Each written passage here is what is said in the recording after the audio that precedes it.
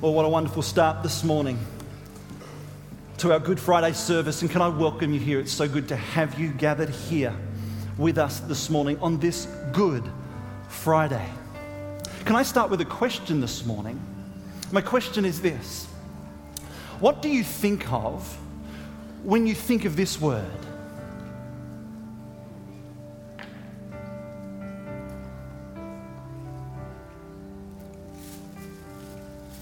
What's the immediate thing that comes to mind when you think of this word, final? Well, if you're an AFL addict, you might think of the grand final. If you're flying international and you're checking your luggage through to its final destination. If you're a long-term student and you're coming to the end of your exams, in fact, this is your final exams, maybe these are the kind of sentences you would use this particular word in. Well, today starts a 6-part series entitled Jesus Is on this Good Friday. And today's topic is Jesus is the Lamb. We got that picture? Here it is right here. And before we go any further, I do want you to know we're doing something for the very first time I think that we've ever done in the history of our church. And some of our congregational members have spent hours, some weeks, in putting this artwork together to complement this next 6-part series entitled Jesus Is. And I want to just quickly honour those 6, 7, 8 people. They may not all be here this morning. I don't know if any of them are, to tell you the truth. But if you could please stand where you are, if you painted and were a part of putting some of this together here. Could you please stand?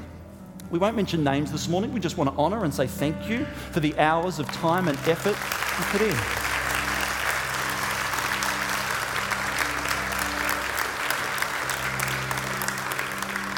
Today's topic is Jesus is the Lamb. And we're going to focus on the final week of Jesus' life, where it begins on Palm Sunday.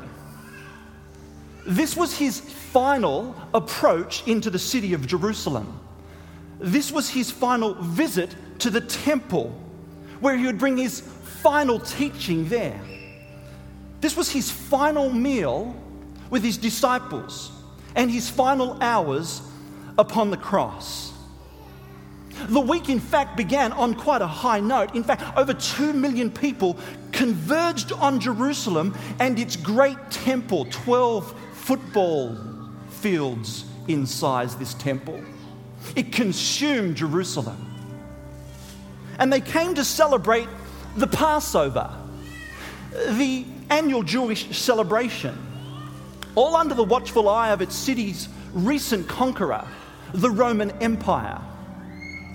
And on Palm Sunday, Jesus rides into Jerusalem on the back of a donkey, preparing for his final Passover, although no one else knew.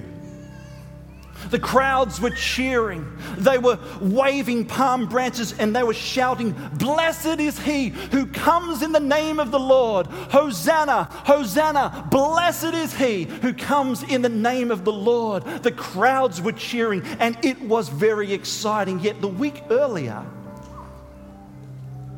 in a town of Bethany, Jesus raised back to life a man named Lazarus. In fact, raising a dead man back to life would increase anyone's popularity, and it certainly increased Jesus' popularity. You see, if Jesus can make the blind see, and if he can make the dead rise, perhaps, in this gathering, this is the long-awaited Messiah that they had been waiting for. Yet the amazing thing is that the day that Jesus rode to Jerusalem,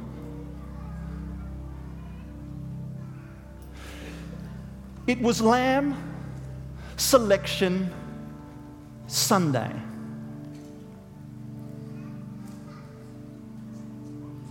This was a day for people to celebrate their Passover meals. And of course, not quite like us selecting from the supermarket refrigerator. This is, in fact, is quite different. This was a slaughter. And so the family would choose this innocent, unblemished lamb that would be slaughtered later that week for this Passover feast. And so Jesus comes into town on Lamb Selection Sunday. This is significant because this moment, in fact, was predicted since the very earliest chapters of the Bible. Let's go back just for a moment to the beginning, where in the beginning, God, He created the heavens and the earth. Genesis 1 verse 1. We'll go on a little bit from that, where He created man, Adam and Eve. And Adam and Eve lived in this perfect world from the beginning. No sickness, no death, no disease, and no sin. They had the perfect relationship with God in the Garden of Eden. And God said to Adam and Eve that you may eat from any tree in this beautiful garden except for the one right in the center of it. You eat from that tree, you will surely die.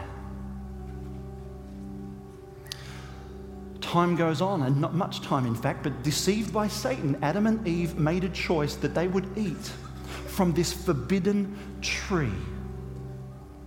And in that moment, suddenly, the world, that all that was known, all that was good, was all of a sudden all broken. Sickness, disease, death entered the world. Adam and Eve, because of this decision, were afraid of God, and they hid, the Bible says. They hid in their nakedness, in their shame. They hid from God. What does God do? Does He strike them dead there and then? Does He strike up a deal and say, let's just pretend that didn't happen? No. Here they are, hiding over in the corner, in their shame and in their guilt. And the Bible says that God covers their sin, and He covers their shame with animal skin. Often we read past that without stopping and reflecting what's just gone on there.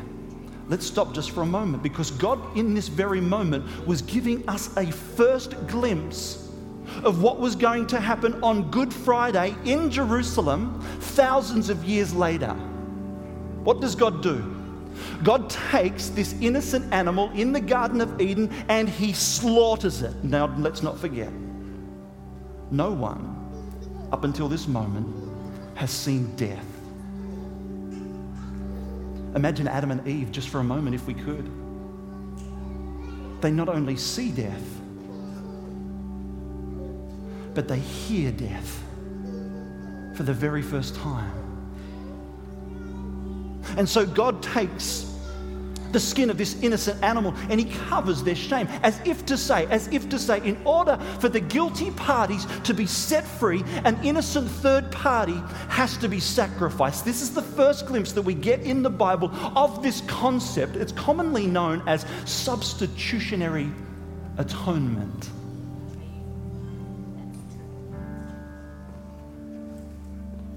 Let's roll the video forward to the time of the Exodus. God's people, the Israelites, become faithless people, enslaved by the Egyptians. The Egyptians are sinning against the Israelites. The Israelites are sinning against the Egyptians. It is one big sinful mess. So what does God do? He is God. He is God. And God announces judgment. He announces it in a way of the angel of death. He is God. And the angel of death will visit the households, and the firstborn son of every family will lose his life, the Bible says. But God says there is one exception, that any family who will find an unblemished, perfect lamb and will slaughter and shed its blood and put it over the doorposts of the house in which they live, that the death angel will pass over that house and spare the life of the son. Now, some people are kind of moved by this. They think that God is bluffing. Surely God won't do that. He doesn't mean that. He wouldn't do that. But others know that God is God. He is both loving and just.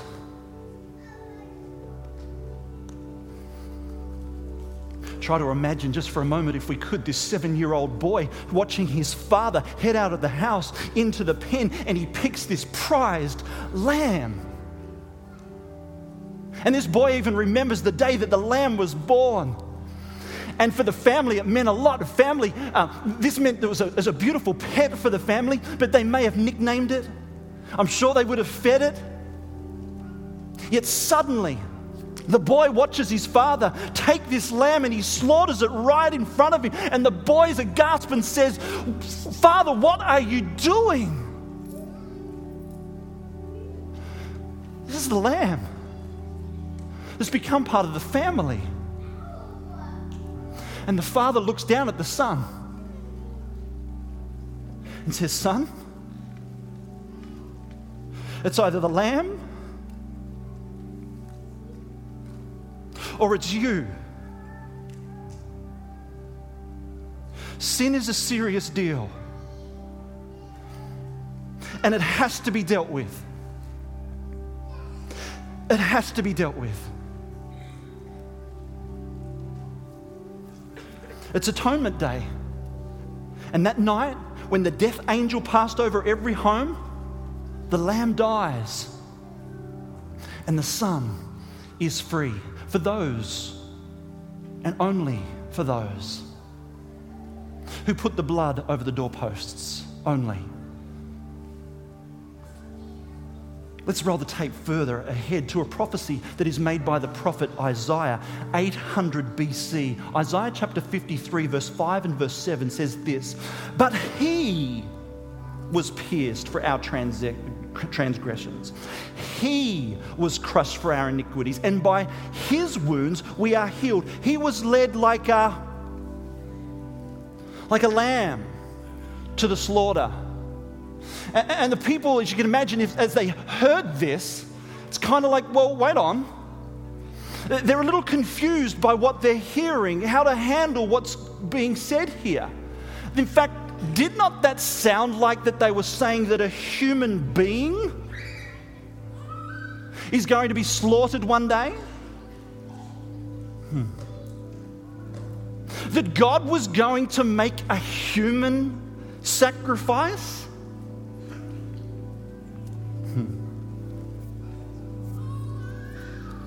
Well, the next thing they wonder, well, who's it going to be?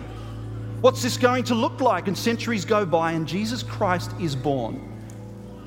And when he's 30 years of age, his cousin John, the baptizer, he's preaching to a large crowd and he sees Jesus. And John points to him and says, look everyone, it's the Lamb of God. It's the Lamb of God who takes away the sins of the world. This is the one in whom we have been awaiting for. This is the prized Lamb of God. 3 years later, Jesus rides into Jerusalem, back to our original story, on Palm Sunday, on what? Lamb Selection Sunday.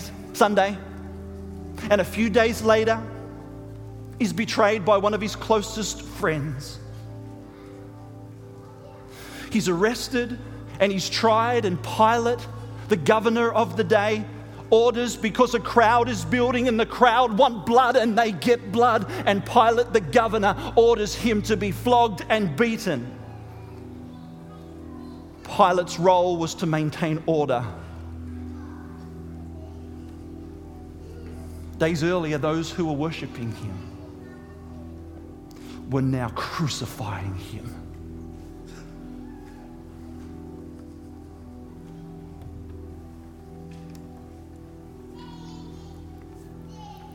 If you're living in Jerusalem, you will understand that this sound is a familiar sound.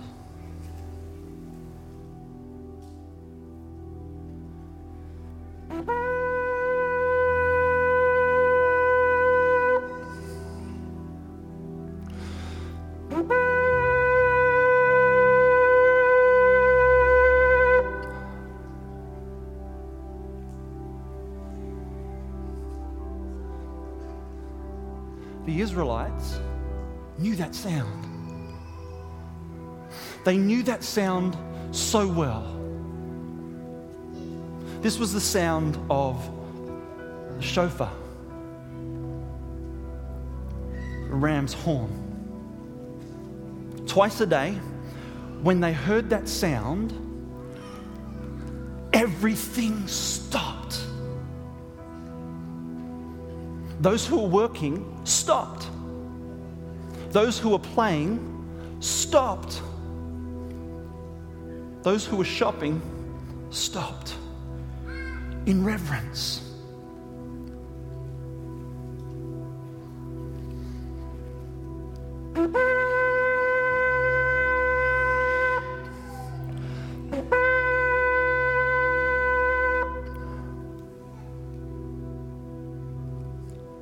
Everything stopped. Why? Because out of reverence, out of thankfulness, and out of gratefulness, when the horn blew, it signified that the priest at the temple was sacrificing a lamb for their sins. The sacrifice of a substitute payment was being made. And for hundreds of years, twice a day, once in the morning and once in the afternoon, they had heard that sound of the shofar. God had been conditioning his people with the sound of the shofar. And that sound said this, that sin brings death. Sin brings death.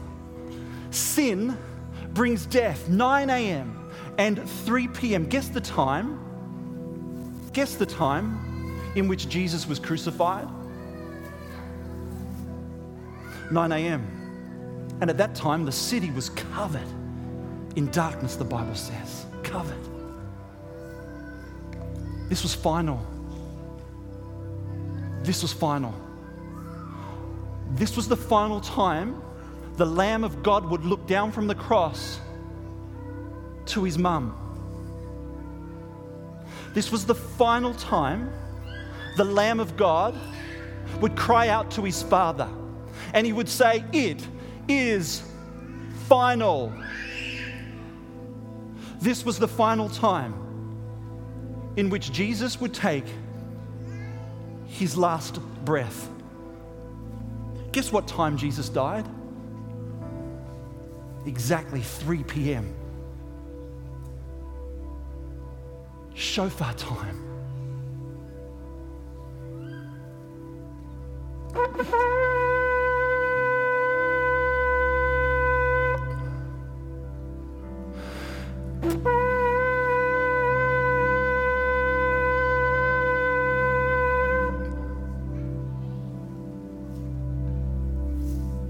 And they stopped. But what they didn't know was that the ultimate sacrifice had just been paid once and for all. The Lamb of God. This was final. So, Jesus is. How do you fill in that blank today? We're going to attempt over these next 4 or 5 weeks to fill in those blanks for us, continuing on Sunday with this beauty over here to your left. Jesus is. Maybe we've answered that today, that Jesus is the Lamb of God who takes away the sins of the world. That's who Jesus is.